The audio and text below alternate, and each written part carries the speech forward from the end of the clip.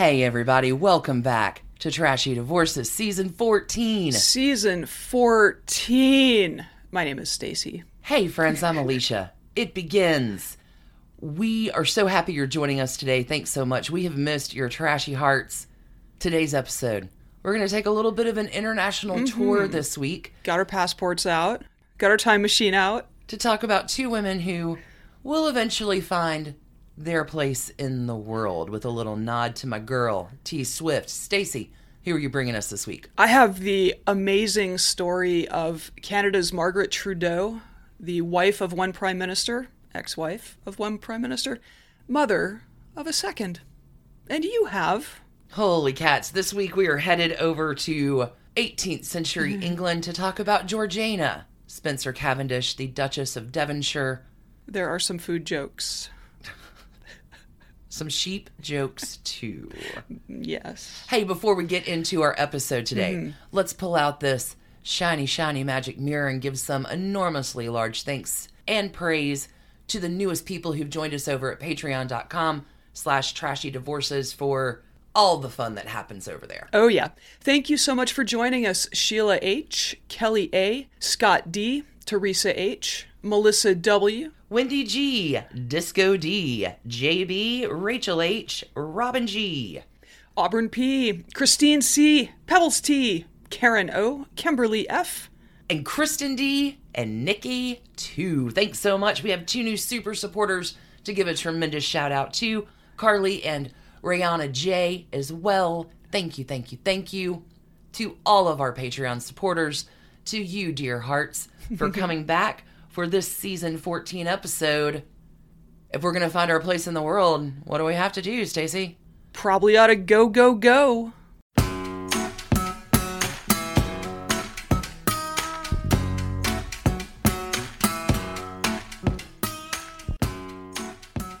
So, Stacy, in the first stop of our international tour today, you were doing an often requested trashy divorce out of Canada.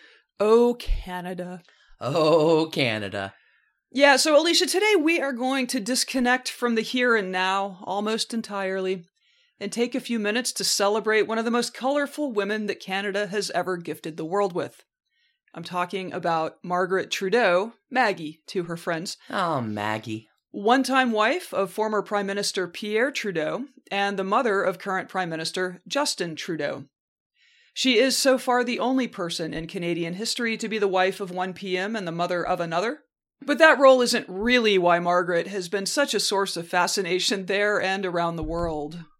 The unconventional nature of her time as First Lady of Canada during the heady, drug-fueled days of the 1970s put her in the orbit of some of the world's most notable people, some of whom she had barely hidden affairs with, and made her a tabloid staple for years. This sounds like a story for trashy divorces. Yes. In the 21st century, she's had a fascinating second act, maybe third act, I'm not even sure, having lived long enough for society and medicine to finally give her both a diagnosis, bipolar disorder, and effective tools to manage her mental health. Which is fantastic. It is.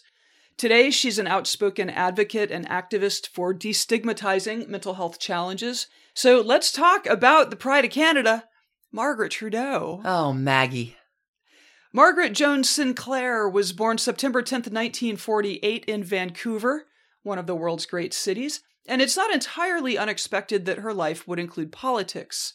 Her father, Jimmy Sinclair, was a member of Parliament himself, as well as the Minister of Fisheries and Oceans, which sounds a whole lot like the secret identity of Aquaman to me, but... It does. I guess you do need a Secretary of Fisheries and Oceans. I mean, what's your portfolio? They had a sprawling family. Margaret was one of 5 daughters. It was very tight-knit. Grandparents were very active. It sounds like it was a great upbringing.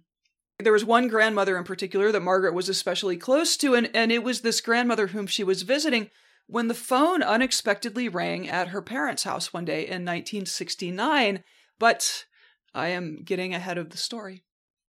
For Christmas in 1967, the Sinclair family, including 19-year-old Margaret, who has described herself as a highly sexualized teenager, decided to get out of the cold for the holiday and go to a little place called Tahiti. She was dating a French water skiing champ at the time, like you do. Come on. A Sorbonne graduate. Tahiti's a nice place to spend the winter if you live in Canada. Yeah. So it was not particularly noteworthy to her when an older gentleman came off the water from his own water skiing run and joined her, chatting her up the way one would. She didn't recognize him, although he was, at the time, Canada's Justice Minister. I really feel like the superhero pantheon is large in Canada. I didn't know. He would soon become Prime Minister Pierre Trudeau, a Liberal Party politician like her father. Joseph Philippe Pierre Yves Elliott Trudeau. That's a lot of names. That is a lot of name. Can you imagine how tough kindergarten was?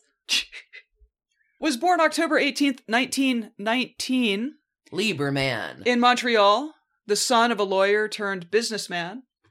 His dad was a major shareholder in the Royals baseball team and actually died of pneumonia while... Oh, no. He was a baseball fanatic. Anyway, his father would die when Pierre was just 16, but Charles Trudeau's success meant that his 3 children each inherited $5,000, which rendered them financially secure when this bequest was made in 1935. Wow. Yeah, they were doing all right.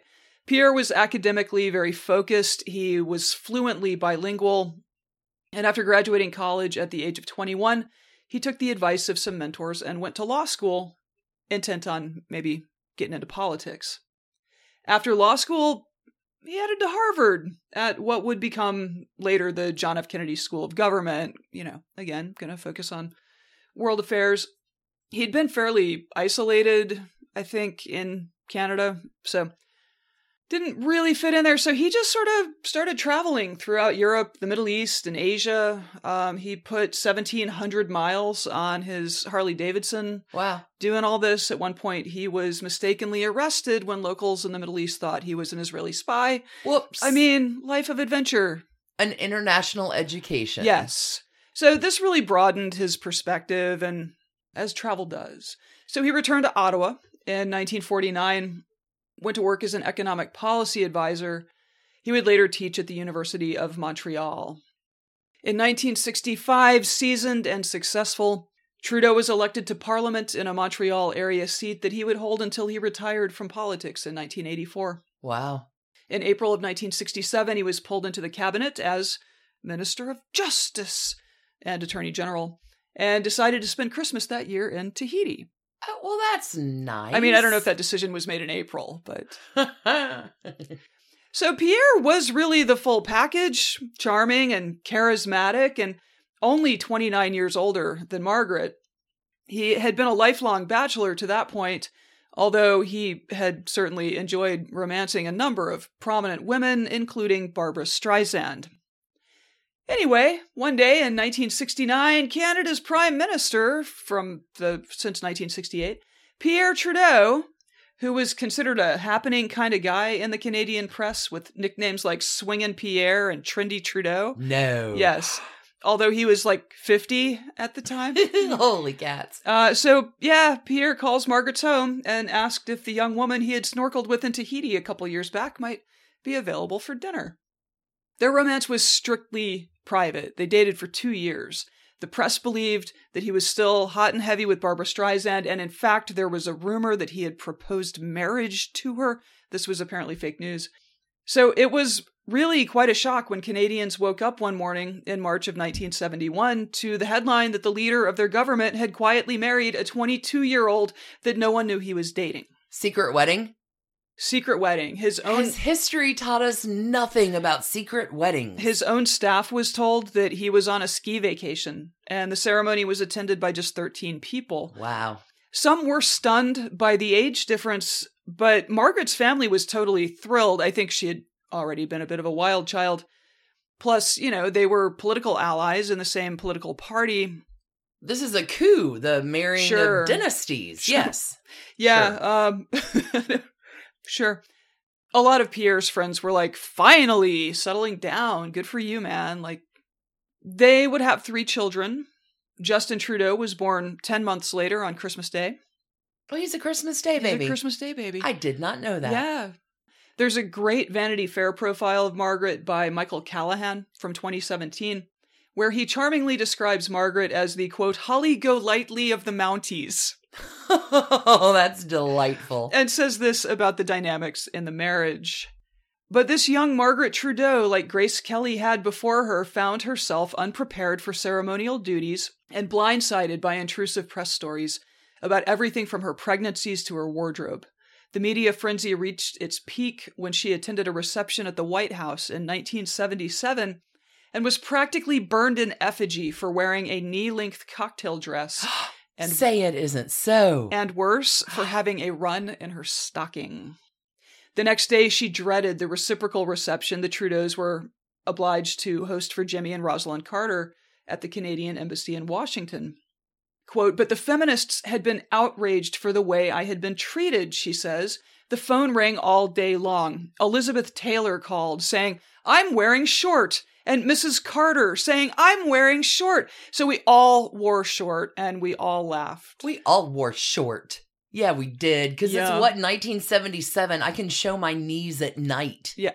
Good Lord. Well, and she's in her 20s. Right. I'm going to show my knees. My knees aren't going to look any better than they do today. There are other anecdotes I will share, but it's important to note that after the birth of her second child in 1973, she experienced a very bad bout of postpartum depression, which at the time, everybody just called the baby blues. Yeah, nobody talks about that enough. New moms were just supposed to get the fuck over it, so whatever. Like, wow, we've really come a long way. Yeah, I've never been a new mom, but I can imagine that is a really tough thing to be. Well, and she says that Pierre, who was wonderful in so many ways, was not great when she was experiencing depression. He's in his 50s and successful and like... She's in her mid-20s. Scholarly, yeah, and she's crying and like it just... Anyway, he criticized her during what would become cycles of depression, and then increasingly there would be periods of mania punctuating those periods of... It just... Yes. Free Margaret! Yes. This is from Harper's Bazaar in a 2016 profile of Margaret by Alex Kaczynski. Things, at least initially, were good, but the strain of raising a family and balancing the demands of political life began to creep in. Pierre, Margaret says, had expectations of her that she felt she could never live up to. Quote, I was fresh out of university. I was a flower child. I was very free-thinking for my time. I had been raised to be very liberated. My mom only had daughters, and she wanted each of us to be independent. There's your Wonder Woman in Canada. Just kidding. I loved Pierre deeply. We had a wonderful time when the time was ours and ours alone. But once he married me and got me home and I was having his children, I realized that I had been put in a birdcage. Margaret turned to alcohol and pot and stewed in her resentment. Quote, my husband had all the virtues that a good husband was supposed to have, but he was also dictatorial and old-fashioned. I was always saying, what about me? We're in a partnership, aren't we? I devoted a lot of energy to blaming Pierre. She lowers her voice conspiratorially, quote, I called 24 Sussex, the address of the PM's residence. I called 24 Sussex the crown jewel of the federal penitentiary system. Oh, my. There was a state dinner in Venezuela on a tour of the region in 1976, and Margaret apparently decided that she could take the edge off as this was approaching by pre-gaming with peyote, which resulted in a bit of a spectacle when Margaret, foregoing the planned toast to the Venezuelan First Lady, instead regaled her with an impromptu song she made up on the spot. I think peyote is more of an after-party sort of thing, not a pre-game sort of thing. Yeah, may have misunderstood what state dinner meant. I don't Did know. not understand that assignment. Altered state dinner. Okay. Wow. This is from a 1976 New York Times piece immediately after the Trudeau's trip south. Bless her heart. Mrs. Trudeau, who returned with her husband from the trip last night, turned on the radio this morning and heard herself being criticized for proposing an unscheduled toast at a Canadian reception for the president of Mexico and his wife, and for singing a song she had composed at a banquet in honor of the president of Venezuela and his wife. It's my favorite song. Okay, but Margaret Trudeau calls into this radio show. Oh, no. Right, so No. Here is a quote. Nobody. "I was behaving as me," Mrs. Trudeau replied in a broadcast telephone conversation with Mike O'Connell, host of the show on station CKOY in Ottawa. Mrs. Trudeau, who is 27 years old, and Mr. Trudeau, who is 29 years her senior, were married in 1971. They have 3 children. In a television interview in October 1974, Mrs. Trudeau had said that the frightening strains of being the young wife of a prime minister had contributed to a hospitalization for psychiatric treatment. Again, so 1976, this is all out in the open. She's been struggling now. No, we're battling. For a long time. Definitely. This was happening as early as 1974, and she was not getting the help that she needed. For a whole bunch of reasons, some having to do with just where medicine was, but also she's a woman she's a very beautiful woman in her 20s. There are some public antics that perhaps would color the way a stodgy old physician might. Anyway, a lot going on. She took off to Paris at one point and then on to Crete, partying with socialites and celebrities. Sometime in the early 70s, she attended a celebrity tennis tournament in New York, which turned into some kind of liaison with Senator Ted Kennedy.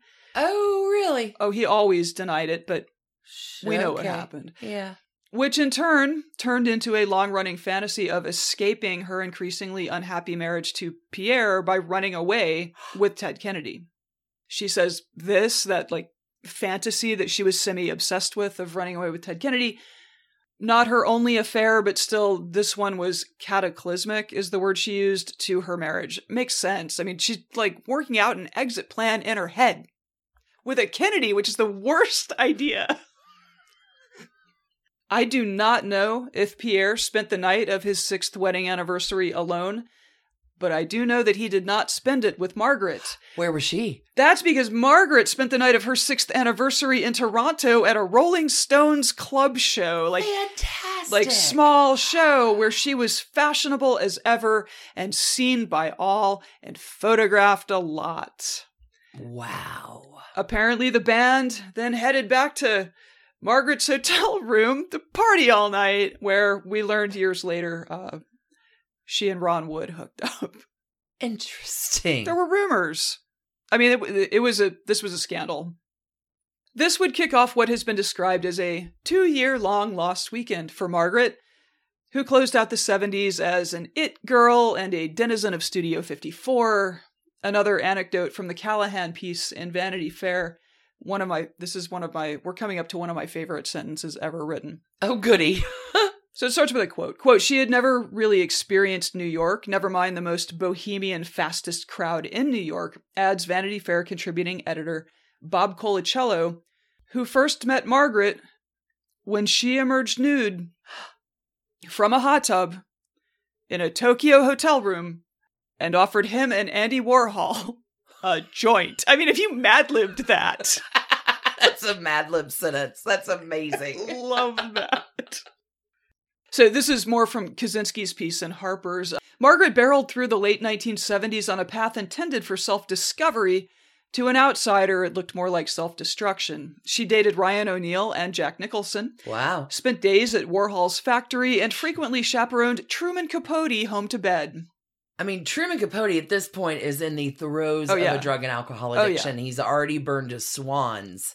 That's really nice of her to get him home. She definitely would have been a swan if she had been born in the right. Right. On the same night in 1979, this is still from the Kaczynski piece.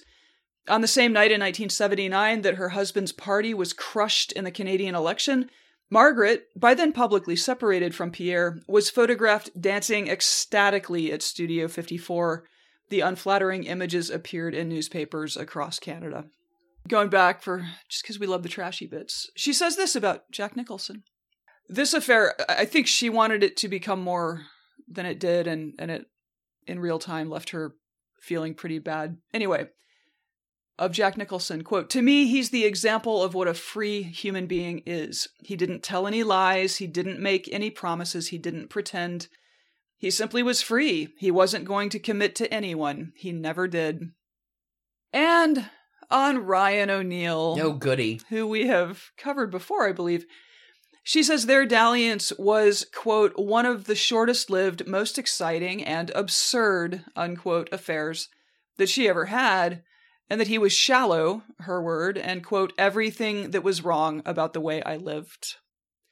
They had met at Studio 54, and when the affair inevitably imploded, she took her revenge by throwing food at a Sunset Boulevard billboard for whatever his latest movie was at the time. She, stopped off, got some food, drove to the billboard. Terrific. Flangin'.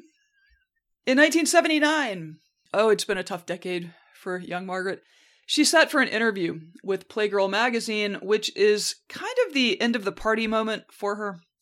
Callahan says that she was, quote, largely incoherent, and in this interview she revealed that she had had an abortion at the age of 17. She had once spent 8 hours sitting in a tree while high on mescaline. You don't get out of the tree when you're high on mescaline. You sit for 8 hours. What else is there? Seems like a smart idea. She said that she was now in love with Lou Rawls, whom she had just met when they appeared on the same talk show together. Perfect. And she said that, quote, he just wants to take good care of me. Oh, and I am so much in love with that idea. Don't you think we could have a beautiful chocolate-colored daughter together? Nope. Whew. You know what? That is not even the worst of what happened in this interview. Oh, no. Mid-interview, the phone rings. So the Playgirl piece included a transcription of her side of this phone call with Pierre, where she goes into detail about the outfit she was wearing in those devastating pictures from Studio 54 on the night of his electoral defeat. Just bad. At this point, all these years of what the media had described as, quote, Margaret incidents. Is that how they're referred to? That's how they're referred to, no. yeah. They had just stacked up too high, and she had become a public punchline, and certainly was no help to Canada's political standing. She retreated from the public eye considerably, but it doesn't seem like she was fully settled down internally yet. For instance, she remarried 16 days after the 1984 divorce from Pierre was finalized. Although that marriage would last for 15 years or so, produced 2 more children. I feel like in this period, she did get settled down, but presumably when Pierre filed a no-fault divorce petition in 1983, it probably was because she had met someone that she wanted. I don't know. Well, there were problems as of the late 70s. That is a long time for the divorce to actually happen. They had been separated, since 1977. So notably, you're probably wondering, wait, so she has 3 kids from the first marriage, there are 2 kids from the second marriage, she clearly is living an extremely chaotic life. So what's up with, do they hate their mother? And no, they all have a great relationship with their mother and have, incredibly fond memories of being a free-spirited, free-thinking, fiercely independent mother. That is just a stroke of luck. However, jump ahead to 1998, tragedy struck when her youngest son from her first marriage, Michel, was killed in an avalanche while on a ski trip with friends. Oh. This triggered a deep depression, which was exacerbated 2 years later when Pierre himself, who had remained a warm friend of his children's mother, died as well. That's just tough. Margaret was at his bedside at his passing, and after that, she told Callahan, quote, I just went into madness. It's very, very frightening to be in that place. It took her years and 2 more hospital stays, including one where she was straitjacketed, to find her footing again. During one of these stays, another patient pointed to her and said to a third patient, you see that lady over there, the one in the corner crying? She thinks she's Margaret Trudeau. Oh. She is Margaret Trudeau. She, in fact, is Margaret Trudeau. In 2006, she went public about living with bipolar and has since written extensively about it. She's the author of 4 books in total. Oh, wow. Mm-hmm. As well as speaking engagements and other advocacy work. She's just kind of living her best life now. She's in her 70s, just doing the stuff she wants to do. And Of course, she is the mother of Canada's current Prime Minister, Justin Trudeau, and since we are living in the bad place, that means we get a fun conspiracy theory. It actually dates back to 2016. Oh no. When a Reddit user was apparently just asking questions about how much Justin Trudeau, who had been elected PM in 2015, looked like then recently deceased Cuban dictator Fidel Castro, and incorrectly alleged that Margaret had met Castro in 1971. They did not, in fact, meet until that 1976 trip where she sang to the Venezuelan First Lady. Castro has always been a fan of good music. Yes, I'm sure. And Justin, of course, was several years old then. So unless the super secret Cuban time machine project worked out. Justice League, yo. I don't know. So this came up during the recent trucker convoy protests in Canada, Ottawa. This got picked up once again by various people on the American right, who I tend to regard as anywhere from bad faith actors to super gullible people.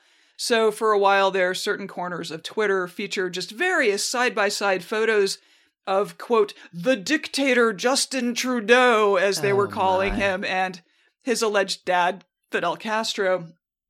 And I'm just going to say, you know what? It is possible for two people who aren't related to kind of resemble each other. That's the thing. It happens. There's only so many configurations of all this. Have you met a person and their dog? So that, Alicia, is Margaret Trudeau, pride of Canada, wife of one prime minister, mother to another, and probably not one of Fidel Castro's exes. I'm going to give this one 29 trash cans for the age difference between her and Pierre, but also several decades worth of halos for living through a time where conditions like bipolar were poorly understood and there were not great treatment options available anyway. Gotta get to the future, and she did it. She sounds like she found her place in the world, and there are quite a lot of similarities between my story and yours. Really? That was very well done. Well, I'm glad you enjoyed it. Let's take a break. Pay some bills. Hear from our sponsors this week, and we'll see you on the flip with a similar story 200 years before. Back in a second. Hey, it's Kaylee Cuoco for Priceline. Ready to go to your happy place for a happy price? Well, why didn't you say so? Just download the Priceline app right now and save up to 60% on hotels. So whether it's Cousin Kevin's Kazoo Concert in Kansas City, go Kevin, or Becky's Bachelorette Bash in Bermuda, you never have to miss a trip ever again. So download the Priceline app today. Your savings are waiting. Go to your happy place for a happy price.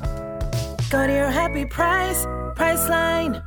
If you have been thinking about your financial situation, if you've been brewing questions you would like to ask a financial professional, if you would like some guidance on addressing debt, investing, or other general financial organization, then in the immortal lyrics of Amy Ray, I said it's time. Don't assume anything, just go to the oaktreegroup.net. There you will find the contact information for 3 holistic financial planners that have been working together for over 17 years. Kelly, Eileen, and Ellen will tailor a financial strategy for your unique goals and circumstances.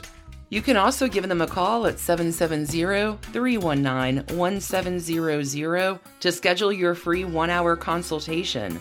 They would never use your years to psych you out. Again, the phone number is 770-319-1700, and the website is www.theoaktreegroup.net. Go! All right, Alicia, next up, as we whip out our passports to travel the world. I'm taking you back to 18th century, Georgian Hanoverian, England times. This story, it's not exactly a divorce though, but it's super trashy. It's a terrible marriage, and it definitely qualifies as trashy. At least in the 18th century. Sure. Today, we're going to talk about the extraordinary life of Georgiana Spencer Cavendish, the Duchess of Devonshire. Okay. Now, Devonshire, it's a big deal. There's a dukedom that comes with Devonshire. When you hear Cavendish... Banana. Not yet. When you hear the name Cavendish, you are looking at the dukedom of Devonshire. Okay. It is a peerage title in England. The Cavendish family has been doing their thing since the 16th century. Their thing sometimes being botany. Well, yeah, that's not until the 19th century. I know you're really into the Cavendish bananas, but we're not there yet. Back in the 16th century, it is Sir William Cavendish, who's not a duke yet, who is the husband of Bess of Hardwicke. Oh, wow. Who we've talked about. Who, her husband, back in the day for Henry VIII, oversees the dissolution of the monasteries. That's how he gets in good. Marries Bess of Hardwicke. Bess of Hardwicke is the second richest woman in England, next to Elizabeth I.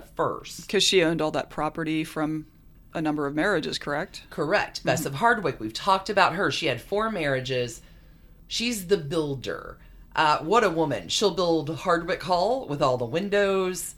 Chatsworth. William, her husband, was the love of her life. Her other marriage is not so good, but she will marry all of her children and stepchildren well. When Bess of Hardwicke dies, her wealth goes to her sons by William Cavendish, and her legacy monetarily after her death is what allows her eldest son, William, to purchase an earldom from the new king, James I, in 1605, everyone's favorite witch hunter. Yes. Right. Only the beginning of the rise of the Cavendish family.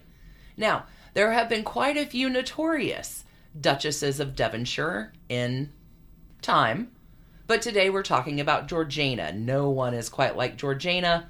1 marriage, and a polyamorous one in that, but that isn't even the trashy part. For every player involved in this story, there are so many affairs, so many scandals. This was 18th century high drama. Also, something interesting to know. Georgiana is Princess Diana's 4th great aunt. I had a feeling that Spencer in her name was gonna... Coming back around. Albeit these two are centuries between each other, both Georgiana and Diana marry a man a decade older than them, and both were very much the focus of the press attention in their lifetimes. Georgiana is our story today. Super famous in the late 18th century for her charm and beauty and fashion and political influence. She was also known for her debts. And not only is Georgiana the 4-time great aunt of Diana, Princess of Wales, Georgiana is an ancestor of Sarah Ferguson, Duchess of York, through her illegitimate daughter. So many repetitions, so many spiderwebs, so many years apart. Let's get into it. Georgiana Spencer was born on June the 7th, 1757 at Althorpe House in West Northamptonshire, where she grows up. This is the same house that Diana, Princess of Wales, grows up in. The Spencer family seat is Althorpe. It is a 13,000-acre estate in Northampton. It has belonged to the Spencer family since 1508, when the first Spencers bought the land after they amassed a tremendous amount of wealth as sheep farmers. Not bad. Georgiana's parents were John Spencer, 1st Earl of Spencer, and Margaret Georgiana Poyntz. Georgiana's birth happens a year and a half after her parents are married. And the thing I want you to remember is her parents really are a love match. They get hitched in a secret wedding at Christmas of 1755 on John's 21st birthday. He's 21. He will marry the 18-year-old Margaret from the Poyntz family, another powerful family. And they don't tell anyone. They have this secret marriage and don't say a word all the way up through to 12th night. But alas, once the big secret marriage is revealed, parties and celebrations are had.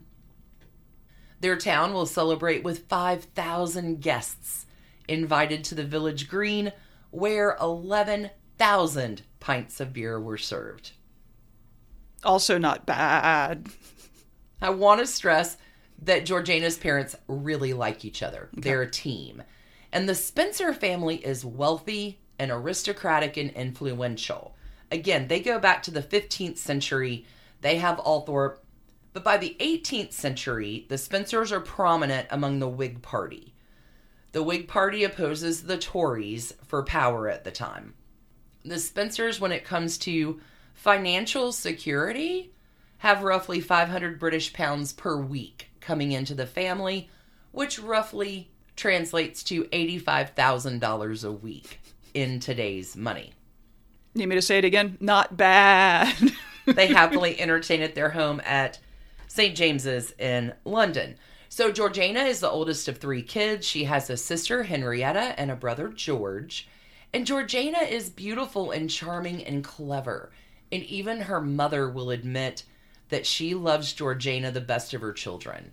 She refers to her as dear little G. Some moms have favorites. You're not supposed to talk about it. Yeah. Georgiana's mom talks about it. Okay. And although Georgiana's childhood was ideal in many ways, she will suffer some serious emotional trauma that will impact her throughout her life. We're looking at a story very much of imago. John Spencer, her father, suffers from manic depression. That's one side of the equation. The other side of the equation, Georgiana's mother, Margaret, is a religious fanatic. So put those sandwiched together in the 18th century. Her grandparents are alcoholics. All die of alcoholism. But Georgiana, little G, dearly loved and given all the advantages of an aristocratic upbringing, but a lot of difficulties to deal with in a time where nobody talks about anything unpleasant. During one of her father's most severe bouts of depression, Georgiana's mother decides it would be best for all the kids, all 3 kids, to be left with their grandmother, while mom and dad go abroad to help dad recover. But they don't tell Georgiana why they're doing this, so it becomes very internalized with her that this is punishment.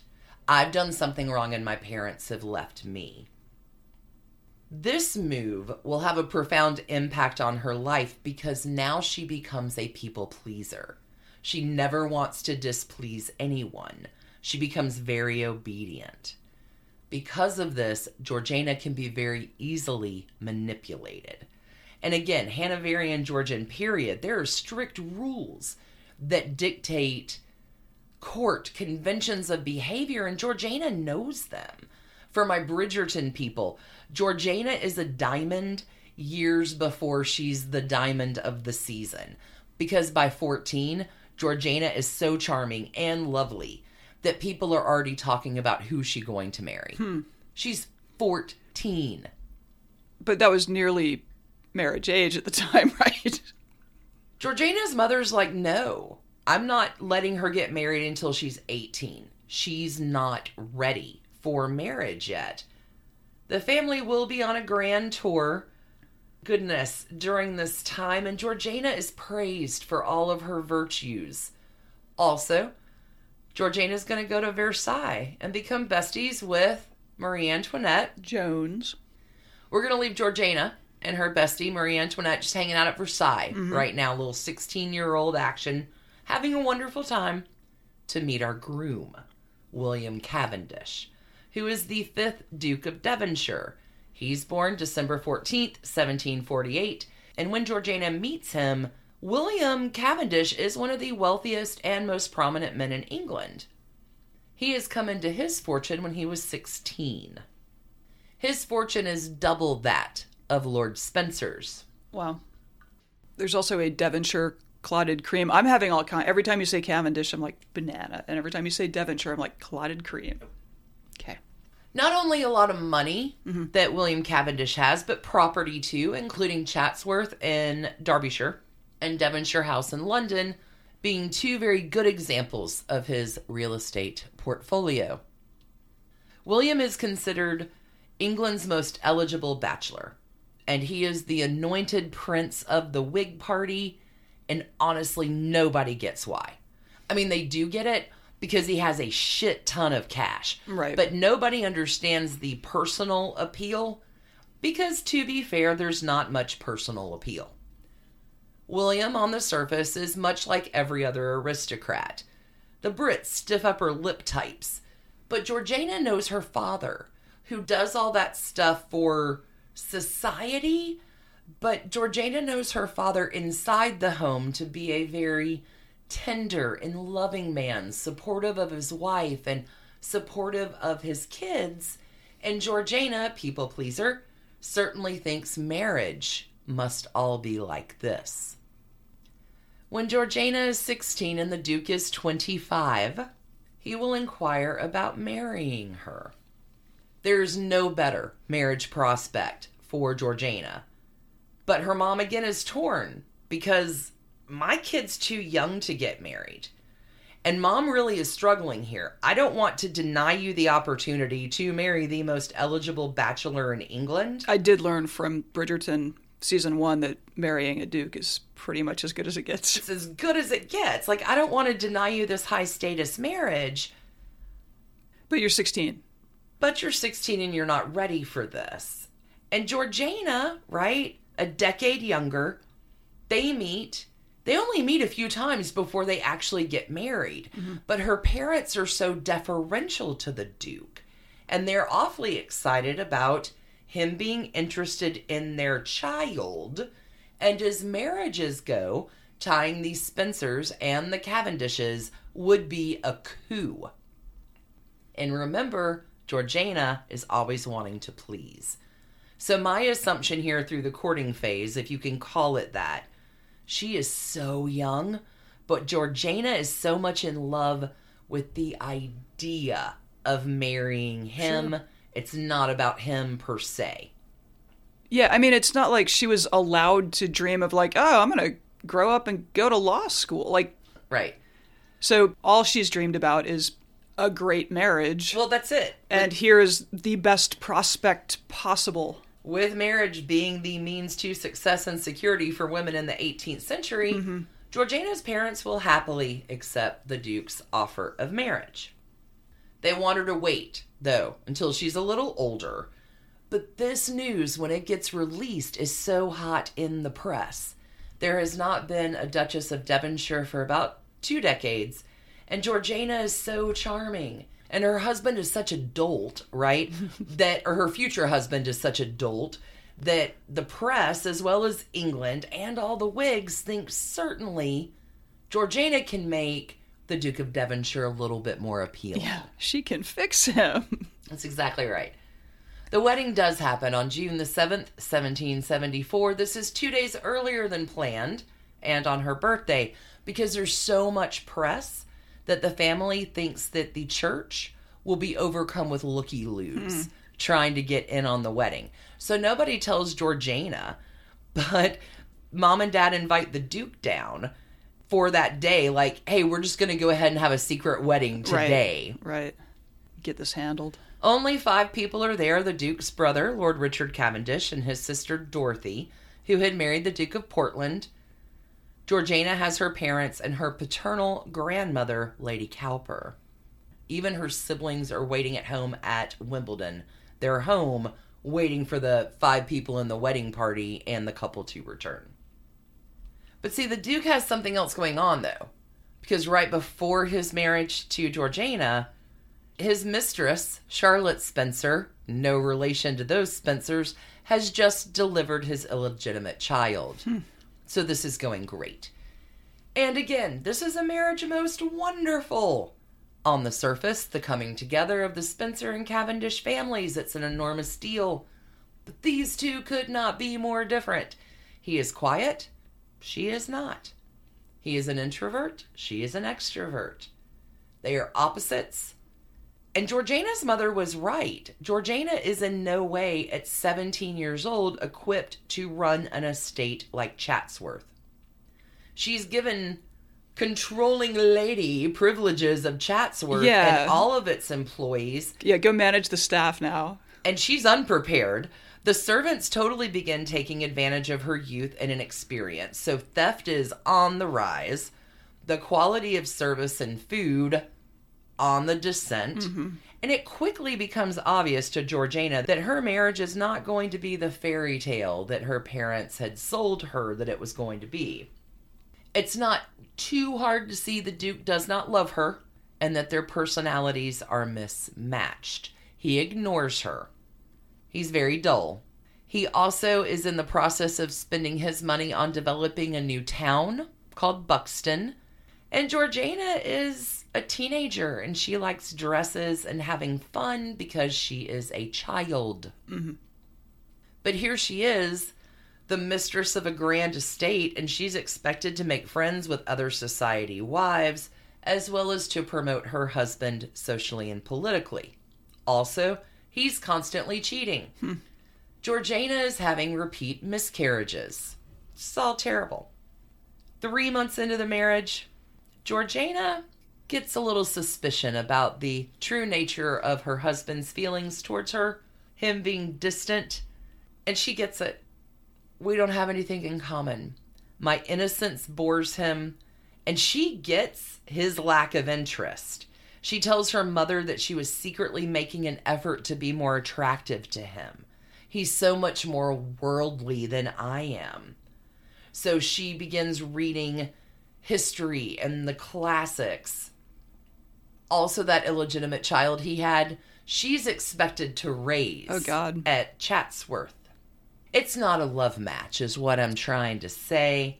I feel like that would be an awkward conversation, but maybe it wasn't. Maybe he was just like, also, this one's mine. The Duke needs her. Here's what it comes down to. The Duke cannot come into his enormous fortune until he has a male heir. Oh. And he needs Georgiana to have a male heir. This is the struggle of their marriage. It will take her 16 years to deliver an heir.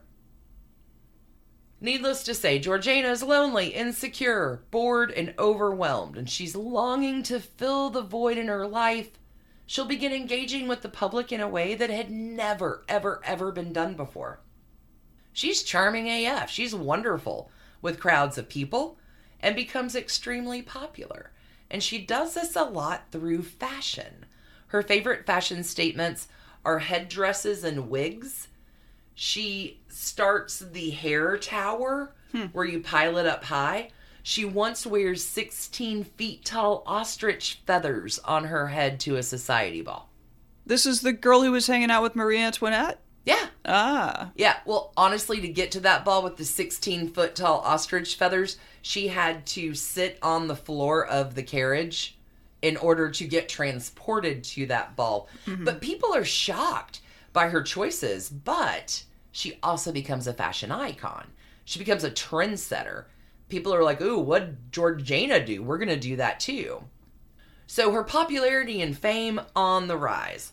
In the same short time period that Georgiana had gotten married and entered society, newspapers and communication are really taking off. Georgiana's headline news. There is greater literacy among the general public, and the printing press now is allowed mass communication. So for the first time, there are 5 daily and 6 weekly newspapers that all need a headline. Georgiana is the headline. She once wears a unique shade of brown, and it becomes called Devonshire brown, and super popular. Georgiana will put gray powder in her hair, which becomes the rage for every woman to powder their hair gray. Early gray. Called Devonshire gray. What woman does not dream of gray hair? That's exactly right. So during this time, English society was a pretty tight circle. There were about 10 million people in the country of England at the time, but only about 1,500 of those in the top echelons of society. This is what we would call the ton from Bridgerton. It's this group of people, the ton. Everybody knows each other's business. Gossip is pervasive. And the set that William and Georgiana are most closely associated with are called the Devonshire House Circle. They're prominent within the Whig Party. They're fervently anti-slavery, fervently pro-American.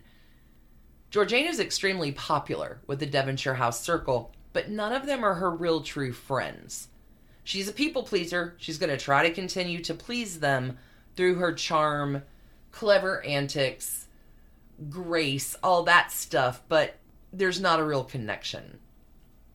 The Duke, who has been having affairs throughout their marriage, will now have an affair with Lady Jersey that becomes widely known, that he will also flaunt in the face of his wife. Georgiana is humiliated and feels an even greater need to fill the void that her unhappy marriage had left in her life. The first plan for filling that void, Georgiana escapes her unhappiness through gambling. She becomes addicted to gambling and will rack up tremendous debts. Her debts are in the millions and millions in today's money. Maybe worse, Georgiana hides the debts from the Duke. Well, it seems like they have such an open and free share. And the Duke is getting chased and harassed by her creditors. So when the Duke confronts her, she'll admit to small amounts of debt, but she legit hides about 90% of the debt that she's accumulating. Sadly, Georgiana also becomes bulimic during this time. So she's got anxiety about her life, her marriage, debts, being childless. Add to that, she'll start abusing laudanum and other available drugs. So for the marriage that started so promising, by the age of 20, Georgiana has a major gambling addiction, crippling debt, suffering from bulimia, drinks heavily, and is dependent on opioids. Cool. Now here's the cruel irony, right? The Duke is unable to pay off her debts until she bears him an heir. Oh, God.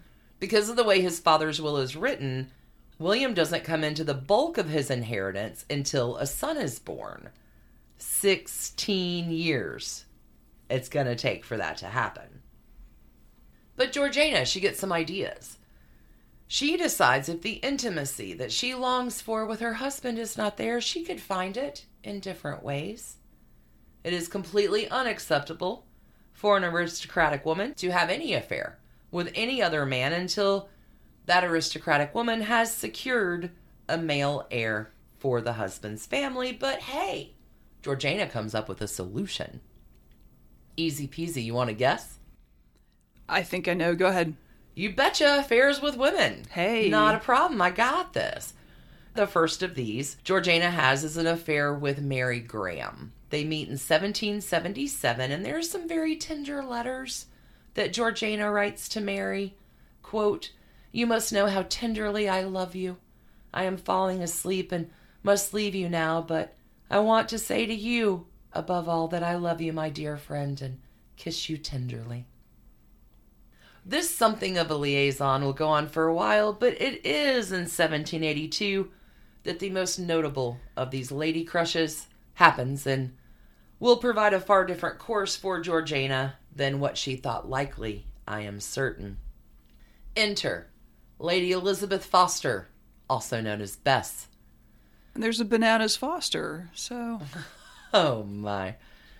Bess is the daughter of the 4th Earl of Bristol. She's born May 13th, 1758, and Bess has been married. She has 2 sons. But her husband is fooling around, like at the 5-year mark. 1781, Bess is like, hubby John Thomas Foster, I'm done with you. But by divorcing him, it's going to leave her penniless. Bess will not see her sons for 14 years. Yikes. Because of this. Because John Thomas Foster will keep them. But Bess is going to console herself and go to Bath in 1782 for a little time to recharge after the terrible separation, losing her children and pending divorce. And it is here, in Bath in 1782, that Georgiana and Bess become best friends. And Georgiana's like, Bess, honey, you're my best friend and lover. You should come live with us. You cannot face this terrible world alone. And Bess will gratefully accept Georgiana's offer to come and live with Georgiana and her husband. This seems awkward. Well, or not. I don't know.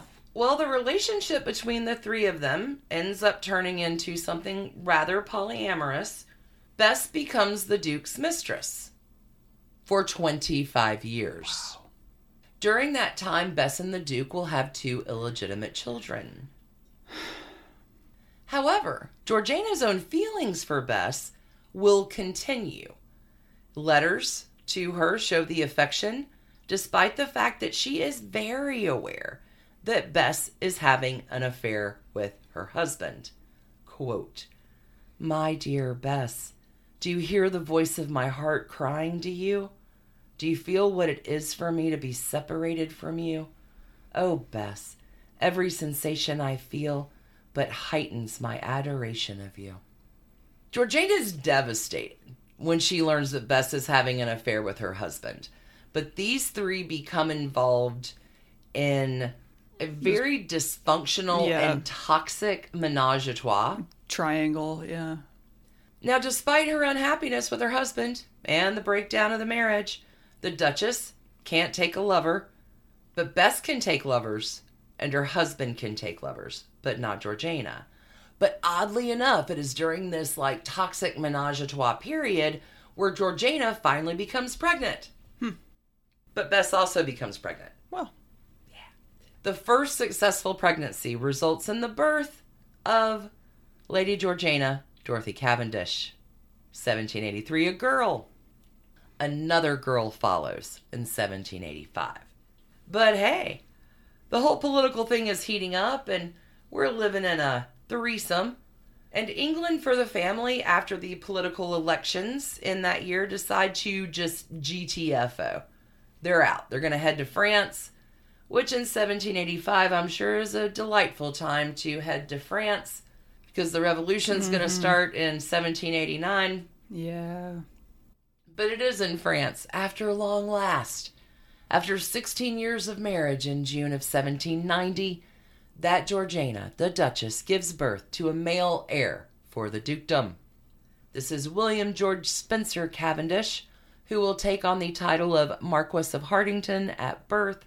This is the honorary title that goes for the first son of the Duke. Huzzah! The Duke can finally get his money. Georgiana's debts can be paid. After, the French Revolution, the family returns to England. And now, blessedly, with the arrival of a son, Georgiana is now able to take a lover. She's going to waste no time. In 1791, Georgiana begins her affair with Charles Grey, later Earl Grey, who was considered he's the romance of her life. Good tea. He's handsome, he's charming, he makes good tea, he's a Whig politician. Second Earl Grey, who will later go on to become the Prime Minister in 1830. The affair begins. That same year, Georgiana discovers she is carrying the child of Charles Grey. Oops. And Georgiana's in Bath. So she's like, hey, nobody needs to know. She hasn't seen her husband in a really long time. And Georgiana is 6 months pregnant before the rumors make it to her husband in London that she is pregnant. And the Duke does a little math, pretty furious, and he hears all the gossip, and he's like, okay, I'm going to make a secret trip to Bath. Whoa, here's my wife, 6 months pregnant, not mine. It's all true. And the Duke will issue an ultimatum. You need to give up your lover and child, or you lose me and everything you have. The Duke's mad. Georgiana doesn't want to give up Charles Grey or her child, but the Duke says if she doesn't, he'll never allow her to see her children again.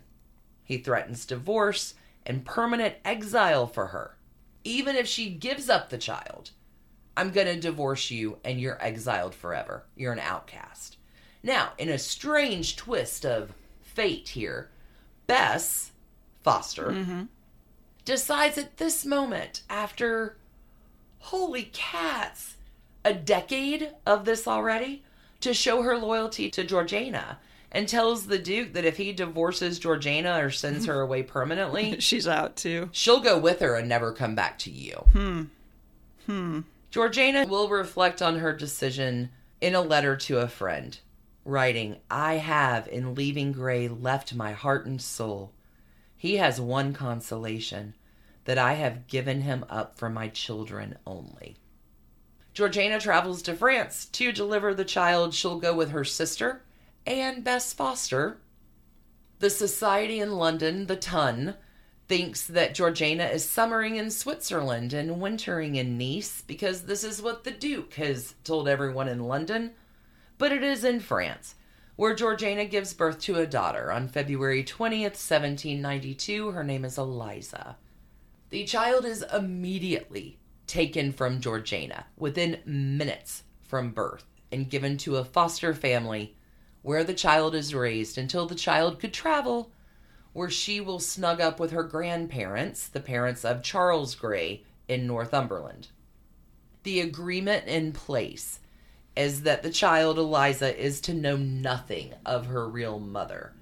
Although Georgiana is allowed to be kind of an unofficial godmother, she can send her little presents, little drawings. They meet each other through time. Georgiana's kids know. This seems just uselessly complicated to me. The only person who doesn't know in this entire situation that Georgiana is Eliza's mother is Eliza. Kid. Yeah. Exactly. Eliza thinks that Charles Grey is just like her cool older brother. She doesn't, unaware of her parentage. After the child's birth, though, Georgiana is in exile. She will call this the most terrible time period of her life. She's in exile from the Duke's orders for about 2 years. The Duke will eventually allow her to return to the United Kingdom in the autumn of 1793. She'll arrive in England and settle down for a quiet life at Chatsworth House. When she gets back, she's nearing 40, and her role in English society and the national political climate have both drastically changed. She's returning a disgraced woman. The Whig Party are also disgraced and out of power. So a lot of people feel Georgiana will retire in the country, never come back to London, never come back to society. Just go hang out there. Yep, stare at your big ostrich feathers and think of the old days. Be broken, hide out. Georgiana will contract a horrible eye infection, which swells, and the doctors of the time believe, because medicine, that, the blood in your head is poisoned. Oh, yeah. God, that old ailment. They decide, the doctors do in all of their wisdom, to treat the poisoned blood in her head by tying a rope around her neck to suffocate out the bad blood. There's no downside to this. Well, the downside is that Georgiana survives this medical treatment, but it will cause the infection to spread to the other eye that wasn't afflicted. Due to the rope tying around the neck incident, as well as leeches and other remedies and treatments of the day, Georgiana becomes disfigured, completely blind in one eye and halfway blind in another. She's 75% blind at this time. But that doesn't stop Georgiana. Instead of feeling sorry for all that she has lost, she decides to work on herself and become the person that she would like to be. She stops drinking. She gets off drugs. She stops gambling. Here she actually concentrates on raising her children. I love that she was drinking and taking drugs all through the pregnancies. 100%. Not only is she raising her kids, she's also building up the Whig Party again. Okay. And she begins studying mineralogy and chemistry and is interested in scientific experimentation. She becomes quite an accomplished mineralogist and establishes the Devonshire mineral collection that is still housed at Chatsworth today. I like rocks. I like rocks. I shall go for a walk with 25% vision and find minerals. So Georgiana sort of starts a new phase in her life. During this time, she will reemerge and even become popular and revered again within politics and London society. Georgiana is one of the three main people that are responsible for getting the Whig Party back in power and creating an allyship between the Whigs and the Tories to combat Napoleon Bonaparte. Good to have a common enemy. Right? In 1806, the Whig Party makes a comeback with Georgiana as their official hostess. She has, as the Duchess of Devonshire, redeemed herself and come back to be respected and revered. But only weeks after this victory, Georgiana dies. It's not funny. March the 30th, 1806. at Devonshire House at the age of 48. It's what is thought to be a liver infection, abscess of the liver. All of her family, her kids, and Bess Foster are with her when she dies. They are all inconsolable over the loss of Georgiana. Even the Duke, who never seemed to love her during their marriage, is a broken man. Georgiana's daughter, little G, writes a letter to her mother the day after she died that reads, "Oh, my dearest departed mother, I wanted to throw violets on your bed, as you had thrown sweetness over my life, but they would not let me." Even the Prince of Wales will write, "The best-natured and best-bred woman in England is gone." Long live the Duchess of Devonshire. It's going to take 3 years, but the Duke will go on to marry his second Duchess, Bess Foster, in 1809. Yep. Well, I guess After they had a dallying history about for 25 years, Bess Foster becomes the newest Duchess of Devonshire. And is it Bess Foster who invents Devonshire clotted cream? You're a funny girl. I mean, your jokes today are not. Georgiana Cavendish is still widely regarded as a trailblazer in women's rights, politics, fashion, activism. She is the subject of numerous famous paintings and books. There are still over 1,000 letters of hers that remain at Chatsworth. And Georgiana will succeed in finding her authentic self, her place in the world. She will pass away when her life is on a high note.